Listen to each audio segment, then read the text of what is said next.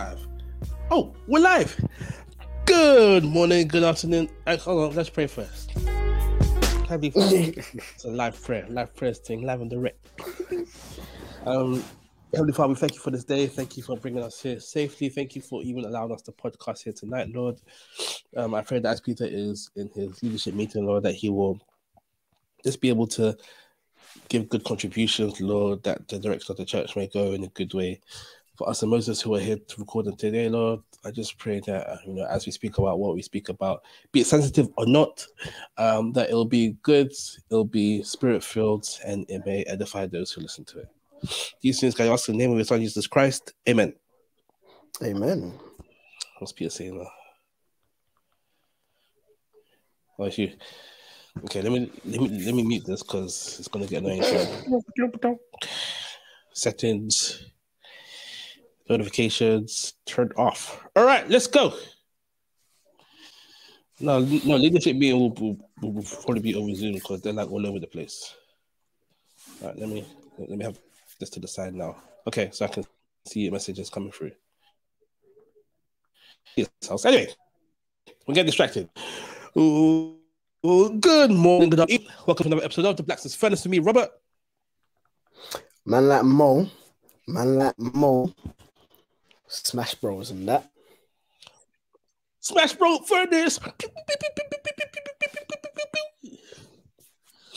No, Peter. I don't know if it's my reception or yours, yeah, but there's a lag in what you're saying, Really? Man said reception like Sam, we're using data. This is Wi-Fi, Wi-Fi situations. I don't know if it's mine or yours, but yeah. Mine's good now today. You're cool. I think mine's good today. I did test just before we started. It was like over 100, which is great.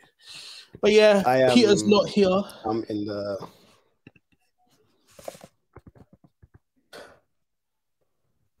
There we go. I'm in my room, so far away from the speed and that.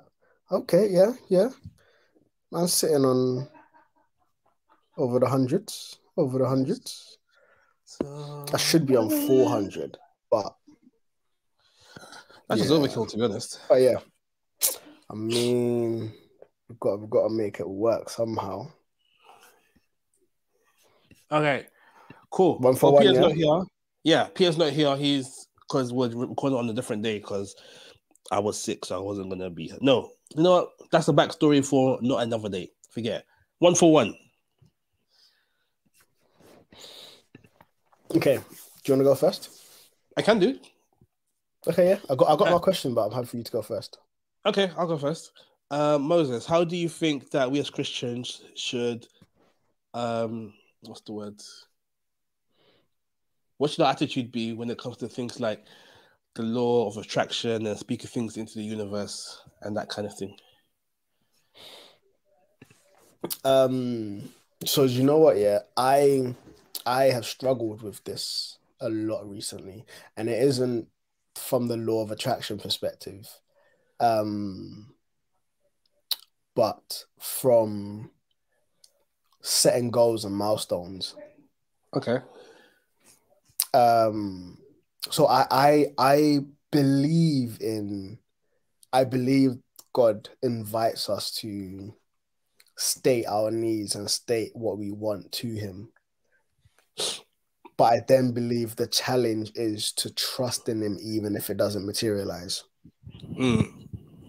So you can go to God, yeah, I would like to get a house or whatever. And obviously you try to set plans, like faith without works is dead. And so I'm praying for a house and I'm trying to save for a house and blah, blah, blah. And I think there's a difference between hearing God saying, oh, I'm going to give you a house. And I'm like, okay, cool. It may come miraculously. It may be through like me saving the money and then going up for it. So just trying to be diligent with the resources that you have. There's a difference between that and you going to God saying, I want a house. So one is God saying, I'm going to give you something. And the other is you going to God saying, I want something. If you go to God saying, I want something, then you need to come in the posture that Jesus was in that, but not my will, your will. I'm happy to let that go if it's not in your will for me, regardless of however good you think it would be. But the thing that I have been struggling with particularly is letting go of the targets that I feel are good and trusting in God even if they don't materialize.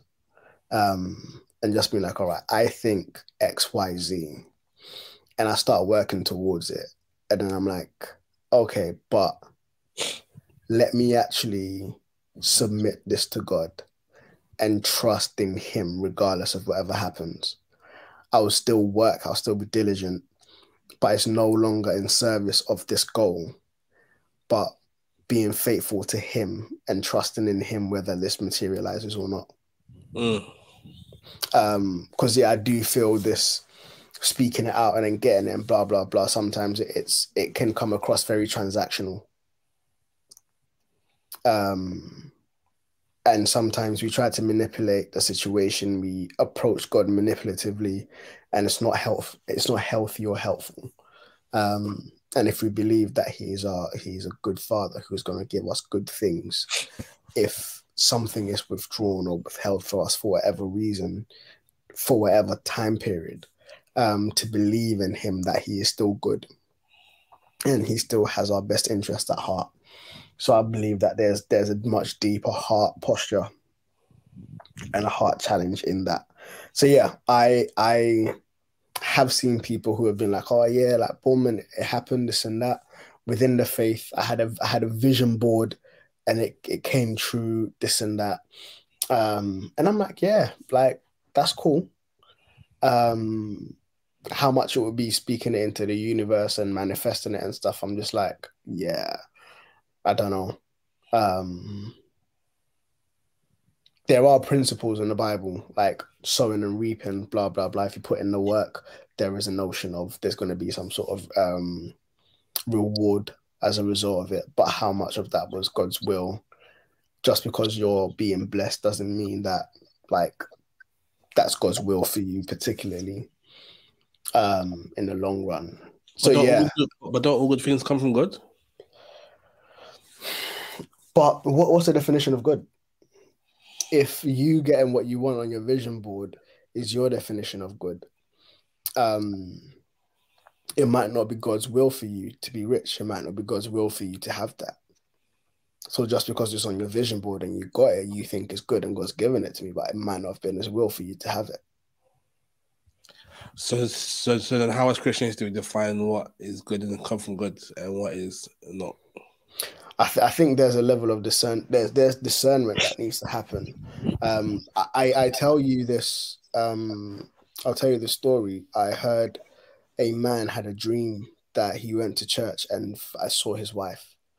And in the dream, his wife looked a particular way. She was wearing a particular dress on that Sunday.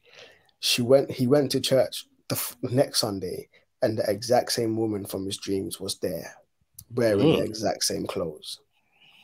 So obviously he was like, boom, I've never seen you. I had this dream, like you were my wife, all of them things there. They prayed, all of them things. They started the journey. And he was like, that was the worst relationship he's ever had in his life. Everything was just going pear-shaped. And it was just like, yeah, like she wasn't the one. And so, and it's not trying to throw shade or cast doubt or anything. And I personally have had situations where I felt everything lined up again with another woman being my wife. Um, and I pursued it and it ended up very badly. Mm. Very badly. And it was so bizarre because I was like, God, like, was I not hearing you? Now in hindsight, I can kind of see some things that were red flags, but I didn't know it back then. Um, and I mean, I'm in a loving, happy relationship at the moment that I wouldn't trade for any other thing. So yeah, just because something seems good. And so coming back to the question, how do you know if something is from God? It definitely takes discernment. There will be trial and error, especially at the initial stages. Um, but if you do make wrong step, if you do take a wrong step in faith, I believe that God can still work through that. So it isn't a case of you make a mistake and then like your life is just off the rails for the rest of your life. There may be some repercussions depending on what it is, but I still believe that God can work through that. So there's still that blanket of grace, where it's like you haven't slipped far outside of God's hands that He still can't redeem things. You may need to shoulder some of the consequences, but yeah, God is still in control and He can still work through it. So yeah, just be discerning, just be prayerful, try to be sensitive to His Spirit, and I think the main thing is surrendering it to Him. So even if like at the moment you're about to jump, you feel like God is saying I should not jump, to be prepared to say I'm not going to jump because I feel like God is telling me not to. Yeah. So yeah. Cool. Are you happy with that? Is there anything like okay, sweet. So my question is,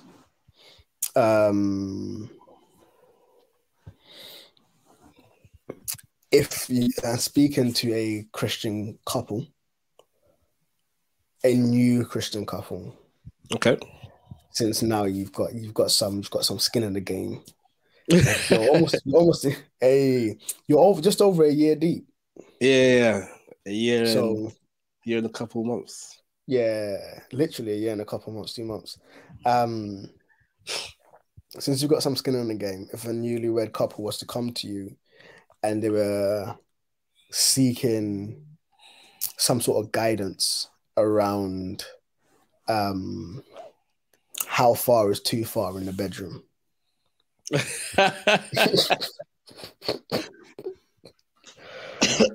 What obviously is going to be, it's like there's that caveat of it's between you two, so you two kind of delineate and like set boundaries and stuff, but they're like, no, we want like a ring fence that we know we can play within. How would you go about that conversation with them? Can you hear me still? Yeah. Okay, cool. I think I would obviously start with just the two of you. No third party, fourth parties. We ain't doing no orgies out here or anything. Come on. I think that I would start by saying just be mindful that this is your spouse, this is your husband, this is your wife, and so whatever you do, one, you shouldn't do anything that either party feels uncomfortable doing. So it's good to have these conversations about are you okay with us doing this? Like, it might not be sexy in the moment, but it's better to ask and be told no than do it and then there'll be consequences later on down the line.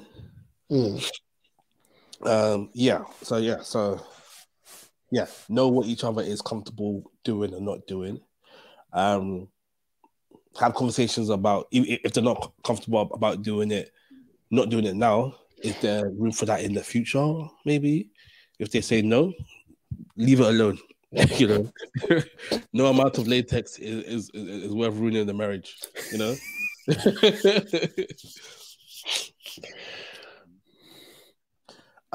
there's that. Secondly, I would say, be free, have fun, but just remember that this is your spouse that you are honoring before God. So, just remember that they are not your personal plaything. They're not your personal porn star. Just because you see the XYZ be doing on the video, don't be expecting your wife to be doing these things as well.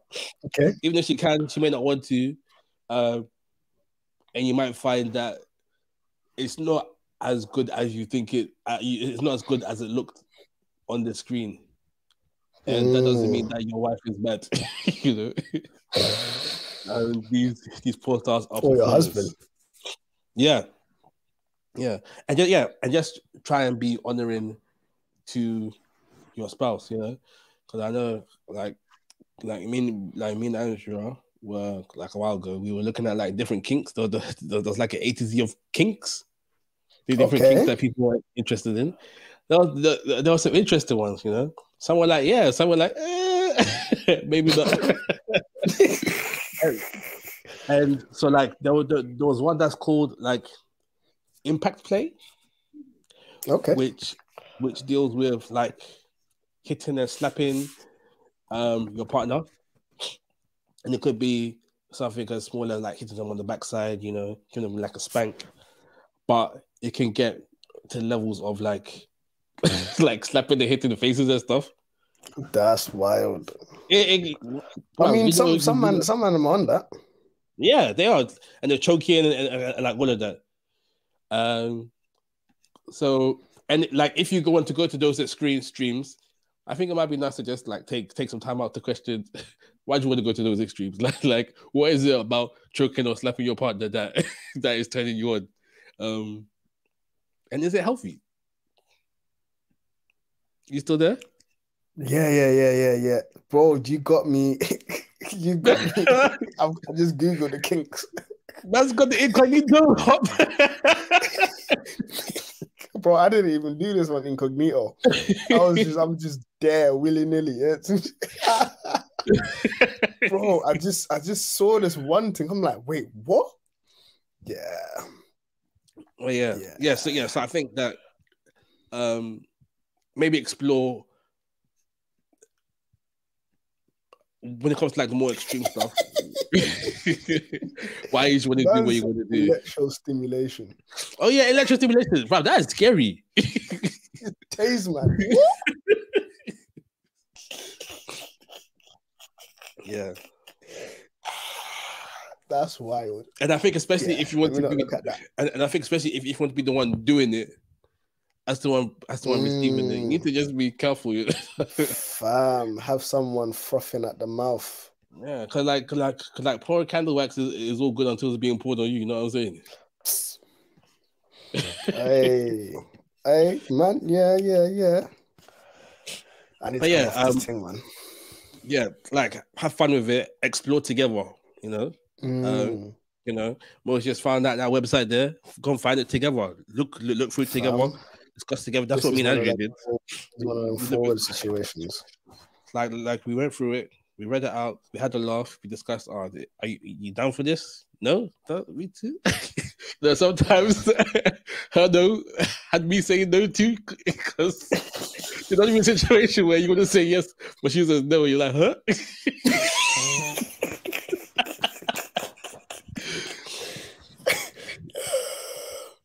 That's crazy.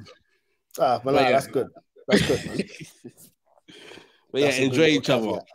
Yeah, enjoy each other. But remember, you are two people honoring God. You're not playthings. Yeah, I like that. Cool. That's good. And guys, explore kinks. Kinks are great. You'll be surprised what you're both into. Fam. Hopefully she ain't into sodomy, but yeah. Boy. We ask God. All right, let's get into the topic for today. Keeping it sexual, but on the other side of the spectrum. Ooh. So, was it yesterday? Day before yesterday? Andrew and I went to the cinema. Probably Sunday. Wait, what day is it today? Wednesday. Maybe we went on Monday. Can't remember. But I went to the cinema. We went to go and watch. No, it was Sunday. Because we got free plus and we get free pass cinema tickets, which is great. Nice. Yeah, so we went to go and watch The Whale with Brendan Fraser. Okay. It's this movie about this fat guy. He's so fat, and he's like an online English literature teacher. Okay. And he's legit got like a week left to live because of the lifestyle he's living, because he is fat. And the long and the short of it is, he was married before, but he left his wife and child, which was 8 years old, to go and get in a homo relationship with one of his students. And then and then the student ended up killing himself because he was part of like it was almost like a Jehovah's Witness style Christian So organization. cult. Yeah. Yeah. And so so that's like a brief gist of it. And then even before like the movie started, you know how they have trailers and stuff. There was a trailer about like one of these French fancy like artsy films. I think it was French, where it was looking at like the friendship of these two like boys. I think they were like maybe like 9, 10, 11 years old. And it seemed like they were, trying to move on to that, sharing the bed together, putting the head on the short, all of that stuff. And so it looked like it was like exploring that homosexuality love between these two young boys, I think. And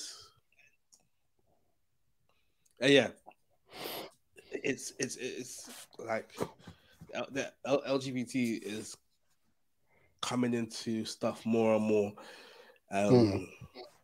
as the days go by, and it's getting normalized. And all of that stuff. And so I just thought we'd have a little conversation about how do you navigate living in a world who let me say this the way that it doesn't sound crazy.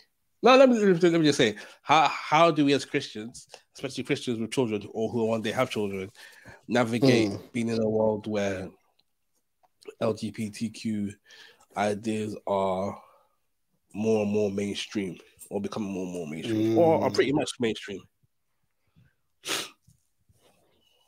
Because like even on YouTube Kids, apparently they've got shows with like kids having conversations with like trans people and like one of these things. And so like as a parent, you might put your children on YouTube Kids because you think it's a safe thing for them to watch. Unbeknownst to you, there's all of this stuff going on.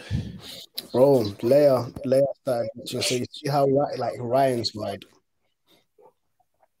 there's an offshoot of Ryan's family, like playing games and blah blah blah, and you almost see Ryan's little twin sisters growing up together and stuff.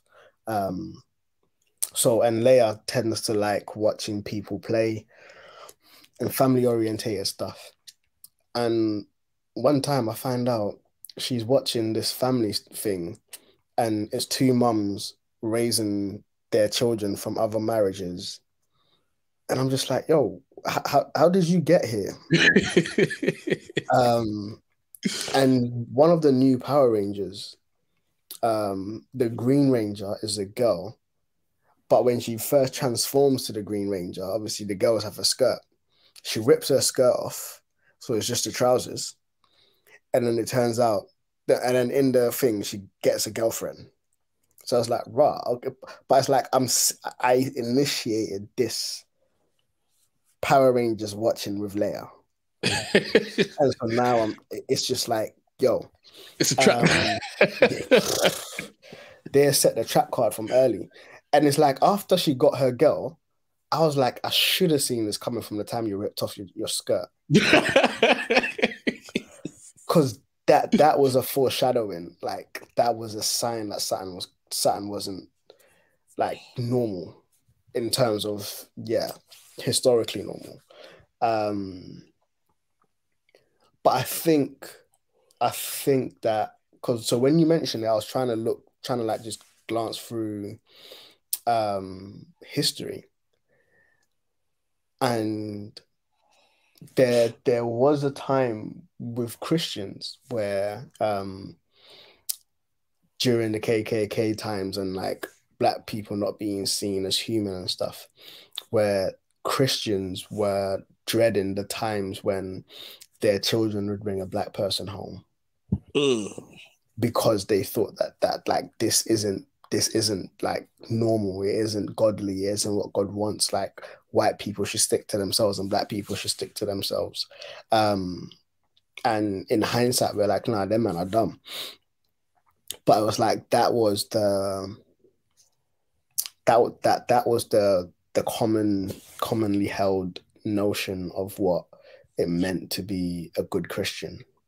I think the difference is in the Bible, there's nowhere that it says that black people are lesser than white people. Whereas in the Bible, it's very clear about like homosexuality and the sort. Yeah, and it's that. Yes, you're right in that the Bible doesn't um demean one race and elevate another race. Um, but we also know historically the Bible has been whitewashed. Mm. And so like white people generally thought Jesus was white. Like Jesus is the God of the white people, and like just that whole rhetoric. Um, and I, yes, in as much as the Bible does present this is how God has made marriage, it also presents this is how God has made life. But even as you break it, you're still able to engage with God, who is able to like transform you. Um, so I say that to say I'm not particularly concerned with my children being raised in a society that embraces more so the LGBTQ community. I think it's a good thing. And I even had a conversation with my eldest daughter, and I was like, yo, even if you had to bring another girl home, like with me, know that it's gonna be cool. Um, I can't speak for your mom, but with me, like um, like it's cool. I will ask questions and stuff in terms of how did you get here, blah blah blah, this and that. But it's not going to be a case of get out of my house. Um, I see it as not a sense of loving the person, hating the sin, um, but more so extending God's love. In that God's love is still able to reach this person in whatever state that they're in, and is able to redeem them. And redemption is something that only God can do. Redemption is God's through Jesus. Um, but in terms of the impact that it has on my children, it's very much recognizing that only God can keep them in this world. Mm.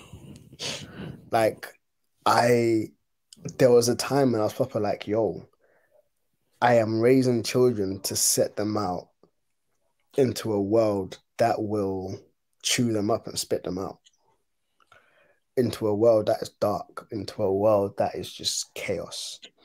And even from primary school, we had some very questionable characters in Leia's school.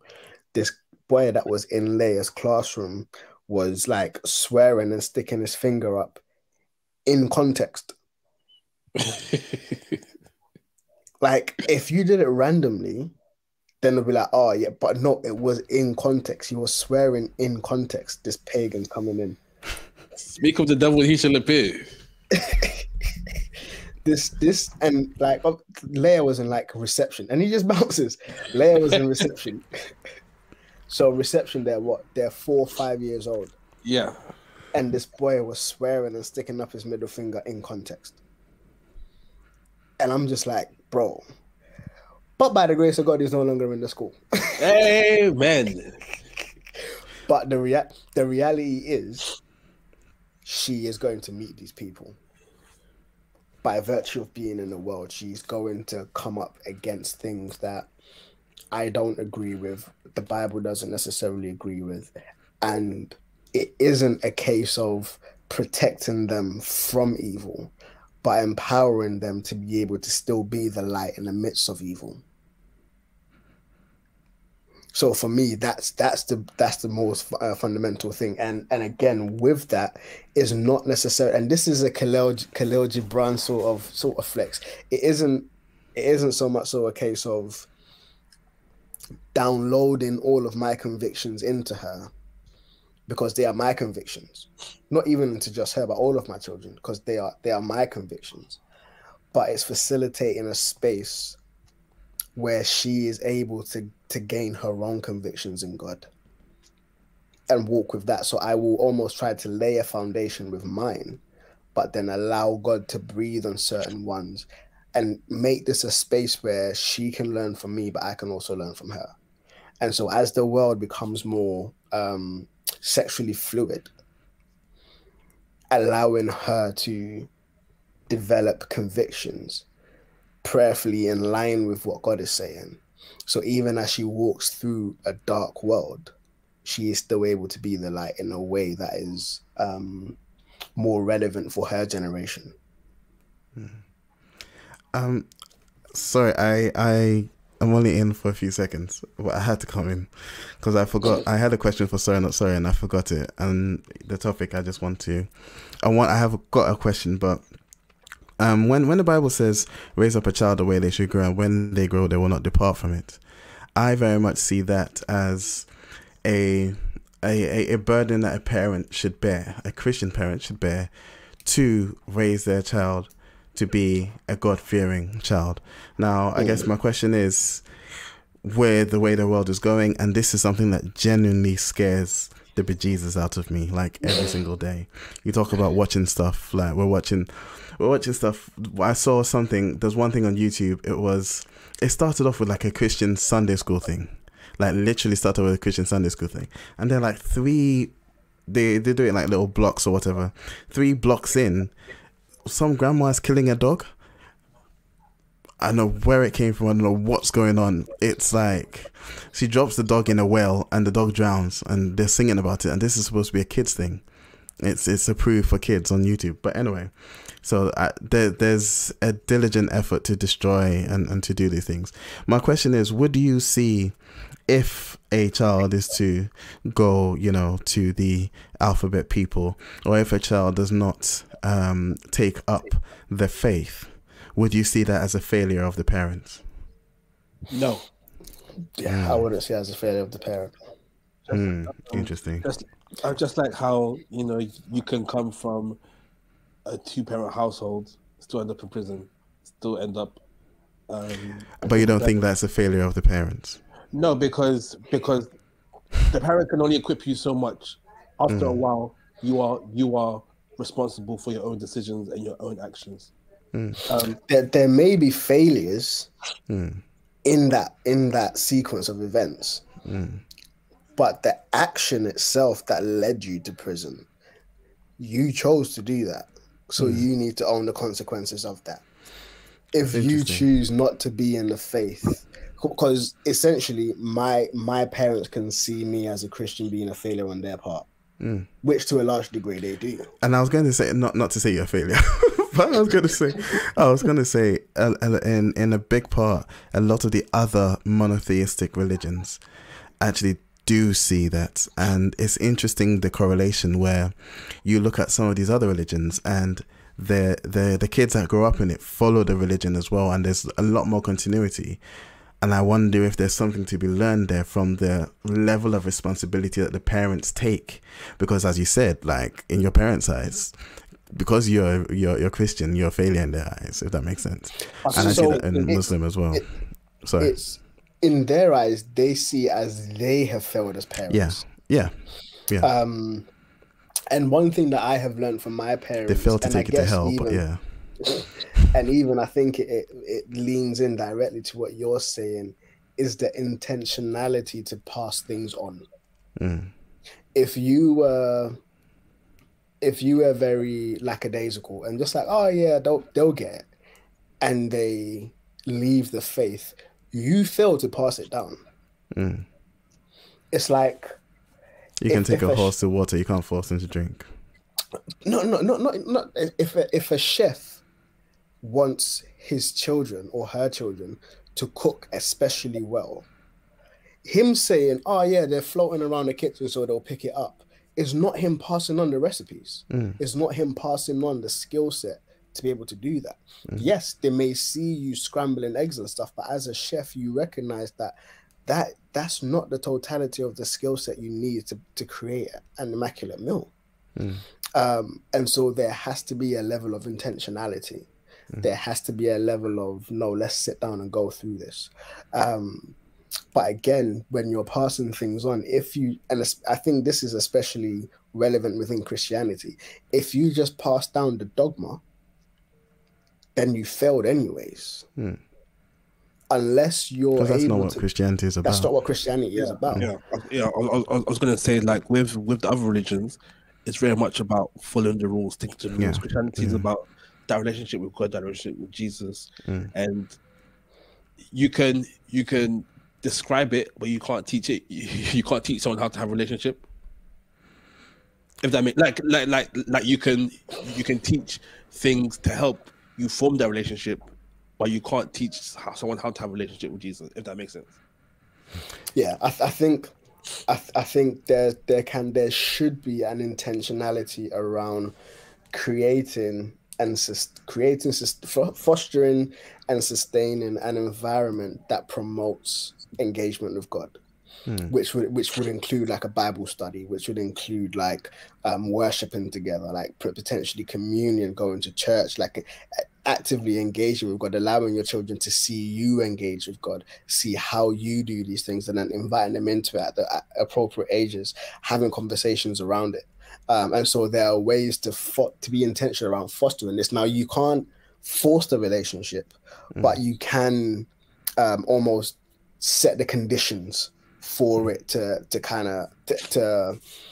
encourage it.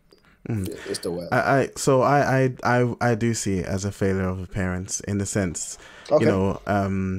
Khalil Gibran, I think he gives the analogy, I think it's biblical, of kids being like an arrow in the quiver of the parents, and they have to release it. Now I see the difficulty in that, because there is a release, and once they're gone, you can't do anything about that.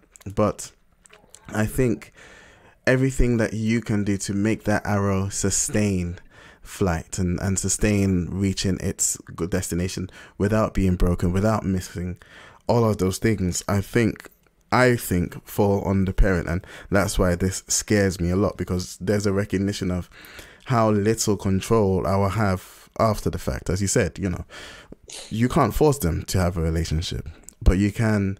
I think when the Bible says raise them up the way that they should grow, and when they grow they won't depart from it, I think the Bible's putting that burden on parents, which again will have to be spirit-led, will have to be guided by God what you do, because you go too hard with the rules and stuff, and that just makes them slick.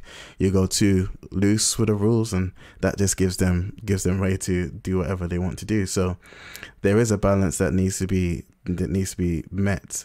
I think I personally will consider myself a failed parent if, for instance, Zara grows up and doesn't follow the faith, or does something left, which I constantly pray she doesn't, because I don't really have that much control over that. But as much control as I do have, as much as I can, I think that's where that intentionality definitely comes in, to instill those in her now as she grows. Do you know what, bro? And this it kind of feeds into our conversation. So yeah, I'm happy to kind of jump on it. But one of the reasons why I was happy to leave ministry, partially because the environment was toxic, but the other part, and I had to slide that in there, the passive aggressive comments and stuff. But the other part was, bro, in the Old Testament, the narratives that scare me is in like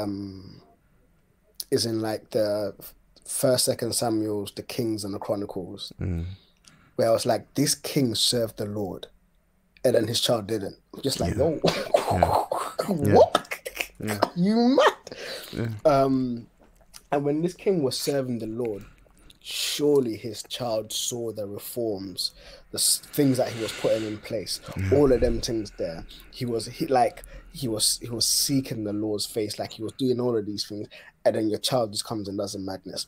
Even Samuel, when Samuel was with Eli and Eli's children were doing a madness, it's mad because Samuel's children did a madness.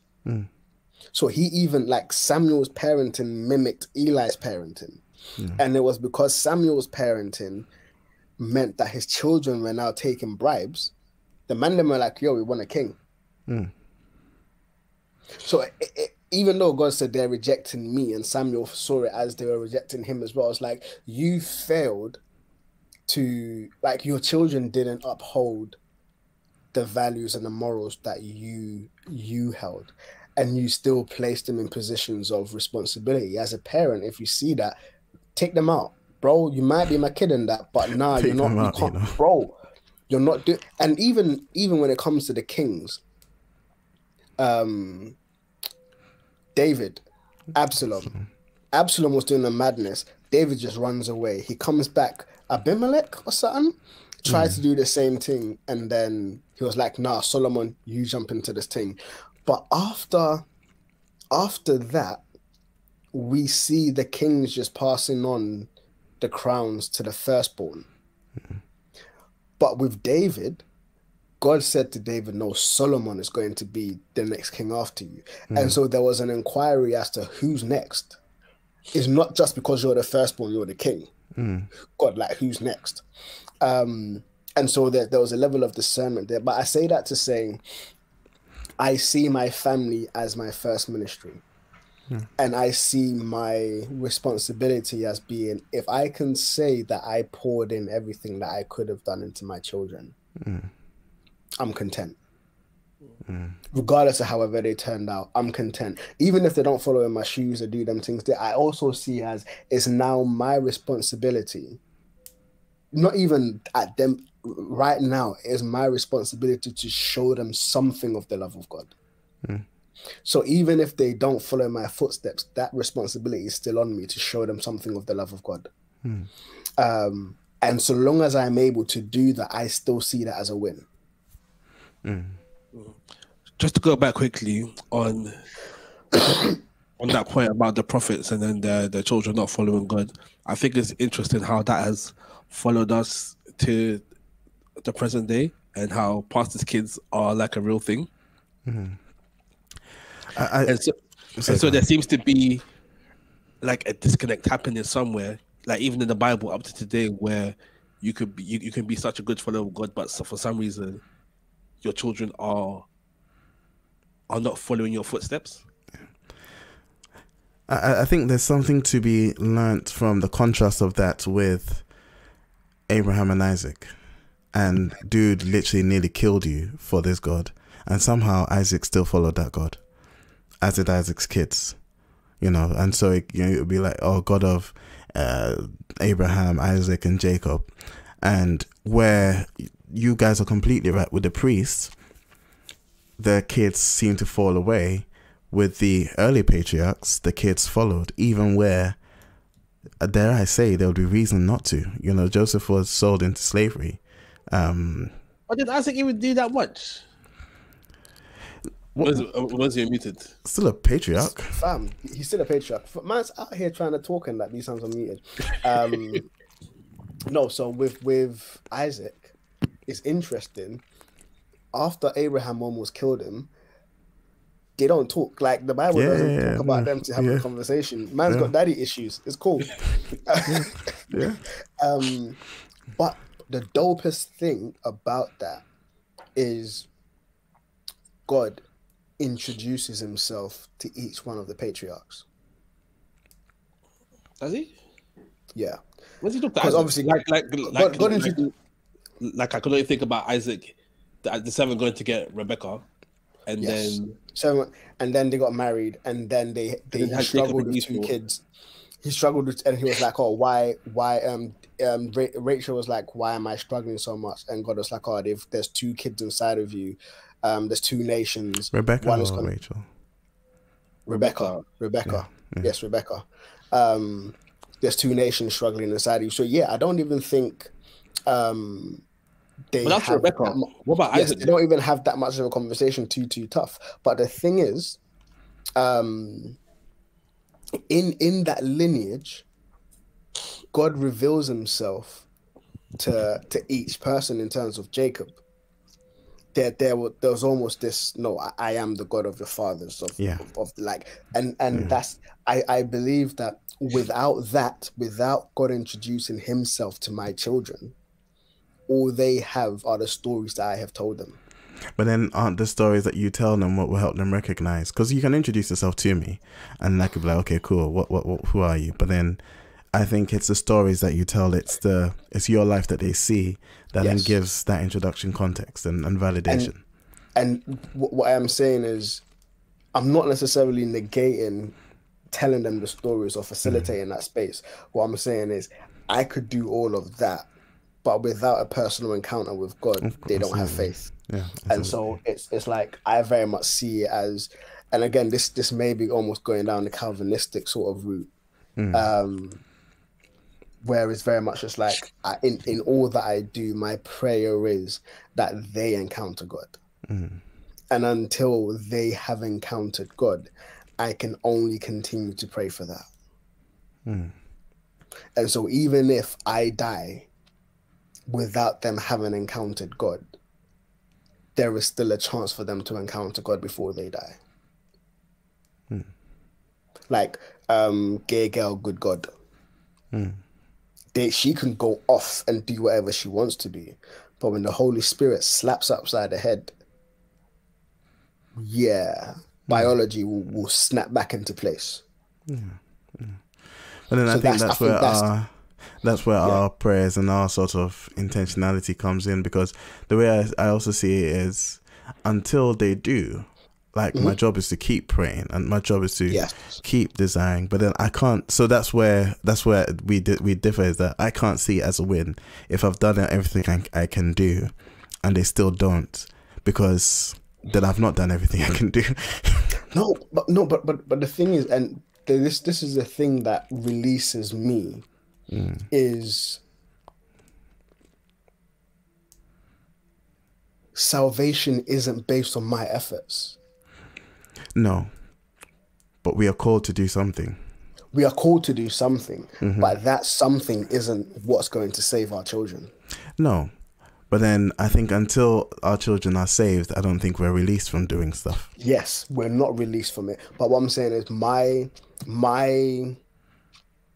release, using that word, is in trusting that God, it is you who saves. And so I will pray, I will be diligent, but at the end of the day, her salvation isn't, or their salvation isn't on me. And so I will try to foster that space. I will try to engage with them. And so even as I am engaging with them, it's not from a hit you over the head, like do this, do that. It's very much like, yo, like God really loves you. Like God's for you, God's for us. Like this is all that he's doing, this and that. He wants a relationship with us. And as soon as they start to like show signs of either hearing from, encouraging all of that, like doing these things here, getting them to pray, like little things like that, fostering this space, and then really praying that the Holy Spirit breathes over that and brings about new life, and leads them in a way that draws them closer to him. And I guess that's the pulling back of the arrow. That's the pulling back of the arrow. And then Cool. I'm gonna run. You guys can carry on. Just Smash Bros. Man just came in for 15 minutes, taking just follow on from what Peter said as he leaves. Perfect time. I don't think a parent's job is ever done. I think as long as you're alive, like you still have a duty to your kids, just as you have a duty to your fellow Christians. Facts. And even once your children become Christians, you're not going to stop praying for them. Yeah. Arguably, you might even start praying for them more because you know the temptations, you know the stuff that is going to come as a result of that. And you wouldn't want them to backslide, you wouldn't want them to leave the faith and blah, blah, blah. And it's not even a case of you are praying to circumvent that or whatever, but it's just like you recognize the trials, the temptations, the struggles, the hardship that comes with faith. And you're just like, God, like grant my children the wisdom, whatever it is. So yeah, like as a parent, so long as you're alive, your job is never done. And so long as you and your children are alive, your job is never done. Amen. Oh, so outside of LGBTQ things, is there anything that you're mindful about shielding your kids from, or like is there something that you hope that like there's a way that you hope they don't go down? So I really hope that my children don't follow in my footsteps in terms of a child out of wedlock. Predominantly because I know I have experienced firsthand the struggles. I'm really grateful to be one of the guys who, and I believe there's a growing amount of the guys who are fighting to stay in their children's lives, or have fought to stay in their children's lives, and are making an effort and are inconveniencing themselves to be able to be part of this. And I say inconvenience in light because your child is not an inconvenience, and trying to like be present and be in their lives shouldn't be an inconvenience. They didn't choose to be born. It was your actions that gave them life biologically anyways. And being intentional about helping them know that regardless of however their conception was, or however the trajectory of the relationship has gone, that God was very intentional about their lives and them being present. But I do recognize that it's difficult. It's difficult when the relationship kind of goes downhill and stuff like that. So yeah, that's one thing that I'm very much just like, I wouldn't want my children going down that route. Partially for selfish reasons, because I don't want to be inconvenienced trying to take care of your kid. But then I'm like, I did expect that from my parents, and they did it. And so that's very hypocritical of me. But on the other front, like, I don't want you as my children to have to go through that hardship. So that's one thing that I'm like, yeah, I don't want for my children. Another one is sexual assault, sexual abuse. Yeah, for all of them, both the boy and the girls. I wouldn't want them to experience a traumatic sexual experience, because that stays with you. That really does stick around, and it's something so wholesome when done right, but when abused can be so hurtful. That's another thing. And what else? I wouldn't want them to shrink who they are in order to gain acceptance. And so I'm constantly trying to encourage them to just be like, to own who they are, and like inhabit the spaces, in as much as it is difficult, because sometimes their personalities test the hell out of me. But still trying to be like, yo, like, this is you, be you, enjoy who you are, be you to the fullest. These are a couple of the things. How about yourself? Well, the first thing that came to mind is I don't want the fact that they are black or institutionalized racism to be the reason why they don't achieve things in life. I don't want that to be their excuse. Because, you know, racism exists in many different forms. Bro. Doesn't mean that you can't achieve, or you shouldn't be achieving. Don't use that as an excuse, because there'll still be rent to pay. There'll still be bills to pay. You're you got greatness that's within you. You come from a family of winners. Yeah. That's a tricky one though. But yeah. Yeah. And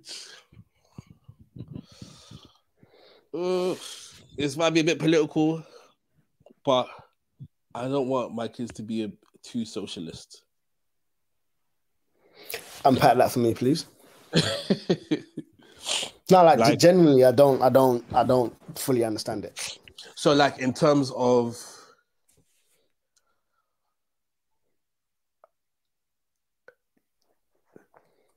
how can I put this?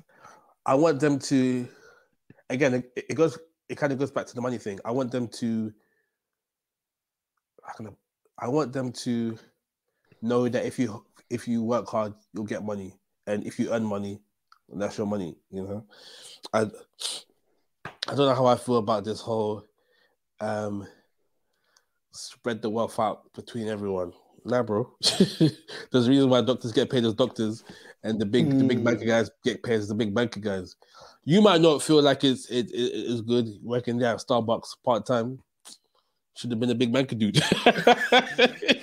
Okay, so I'm assuming that doesn't negate if they earn this amount of money and they choose to share their money. Oh no, yeah, that's fine. But Okay. I don't be one of those people that tells other people you should be sharing your money with all these people. Look at all the people in Africa. That is disgusting. That's interesting. That is interesting. Yeah, this whole social media era, people be doing a lot of lip service, but not much action.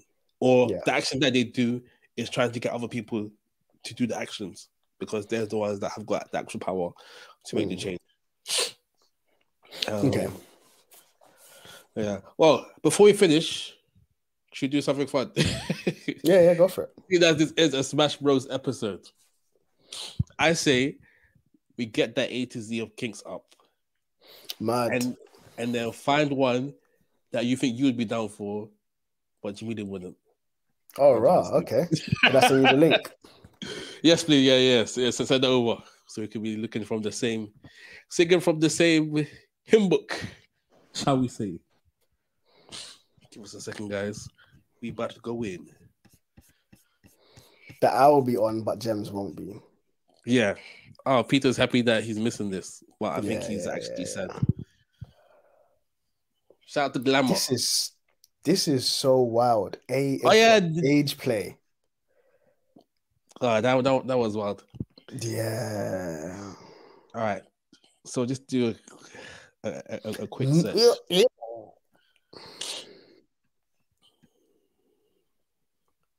No, we did that one already. Man said we did that one already. Oh yeah. Oh, you found your one, yeah? Nah, yeah. I had memories.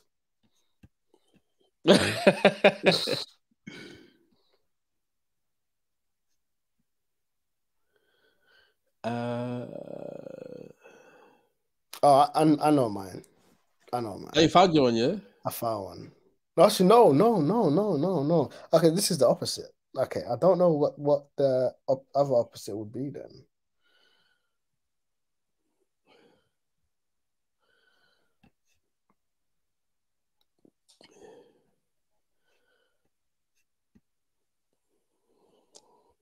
Oh, I think we're too similar. Okay, wait. I think I found one.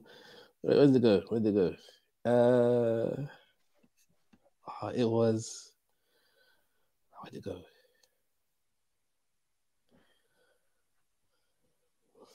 Sorry, guys. Just hold on a second. It'll be worth the wait.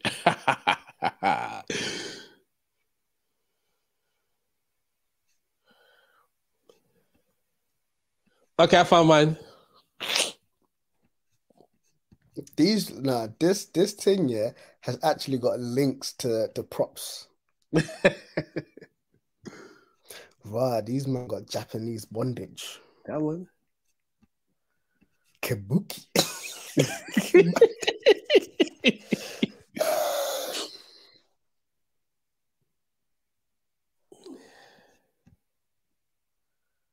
Well, that's not really a kink. Hold on, I'm finding another one there.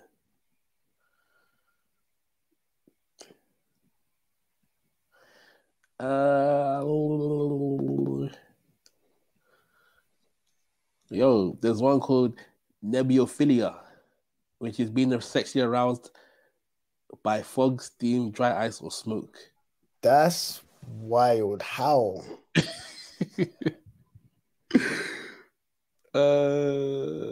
It's being turned on by music.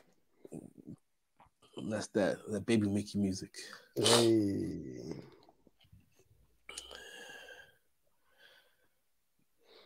Inanimate objects. Pregnancy fetish. Okay. Yeah, I found mine. What? Pregnancy fetish? Nah. No, but hey. Okay, I found mine too. During pregnancy is the next thing, you know. I can't lie. It's the next thing. It's the next thing. You don't have to worry When about you get your contraception. wife pregnant, yeah. When you get your wife pregnant, it's the next thing. But apparently, intercourse during pregnancy actually boosts blood flow to the kids, to the baby inside. Yeah, because like it gets, especially when like the wife is aroused and orgasm and stuff like that, the blood is flowing a lot more. So there's a lot more oxygen flowing to the baby. So it's actually like healthy for that to happen, especially for the baby. So for all the man them, your wife is pregnant, tell her, yeah. Dr. Mo said it's healthy. Yeah. Yeah. All right. Would that count as a threesome? Ew. What sort of ew? What?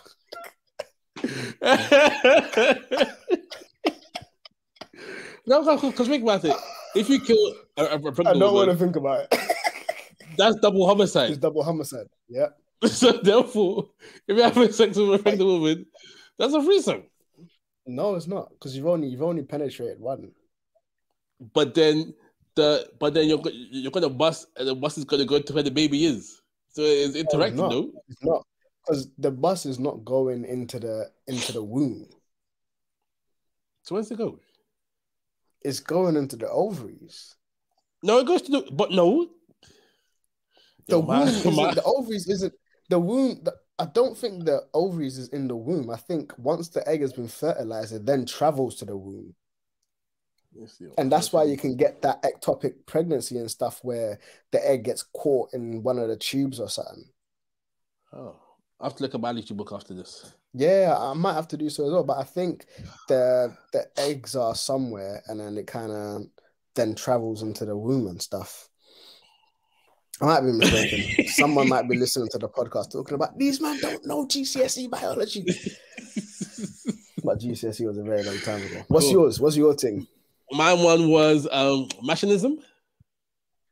Okay, what's that? Masochism.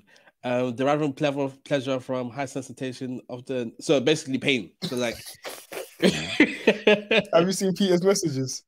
Yeah, I haven't seen. Yeah, so like inflicting physical or mental pain on one's partner. Mental pain, that's wild. How would you inflict mental pain? So like, it says so. If you enjoy being spanked, humiliated, or spit on, you might be a machinist. Fam, you enjoy being humiliated? No, I like doing the humiliation. Yeah, nah. What? That's so wild. No. It's not so much humiliation. I think what I enjoy about it is more the power dynamic difference and being in that space where your partner feels free enough to allow you to do those kind of stuffs. And so you wouldn't want to then go and abuse that trust and go all the way. So you might just do a little. Why not just do the you effing all of that stuff? You know, yeah. You know that stuff. But it's still again, go back to the beginning. This is my wife, who I'm honoring in front of God. I got to look her in the eye right afterwards. Man turns into this Mr. Burns or whatever. That's wild. I think mine is a simple, safe one, but I know she's not going to be on it. P is for public sex. I know she won't be on it. Wow. Well, maybe you can work up to it. You know, so So start in the living room and just just leave the curtain open just a little bit, and then just open it a bit more, and then we could Just in the you can work up garden, to it. yeah. Yeah. Then once you pitch a tent in the garden. Hey, what you man doing? Picnic.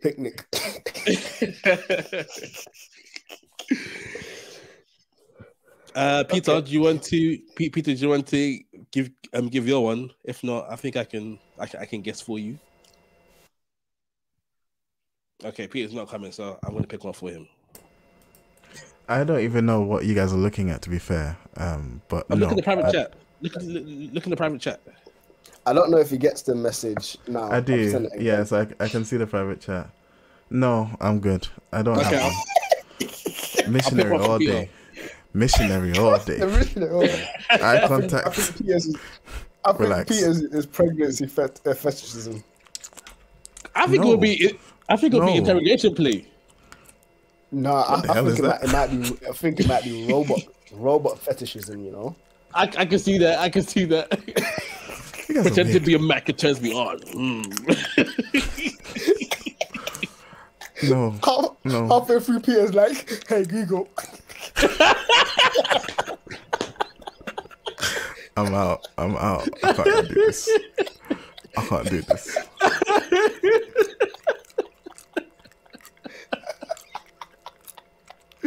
Smash Bros.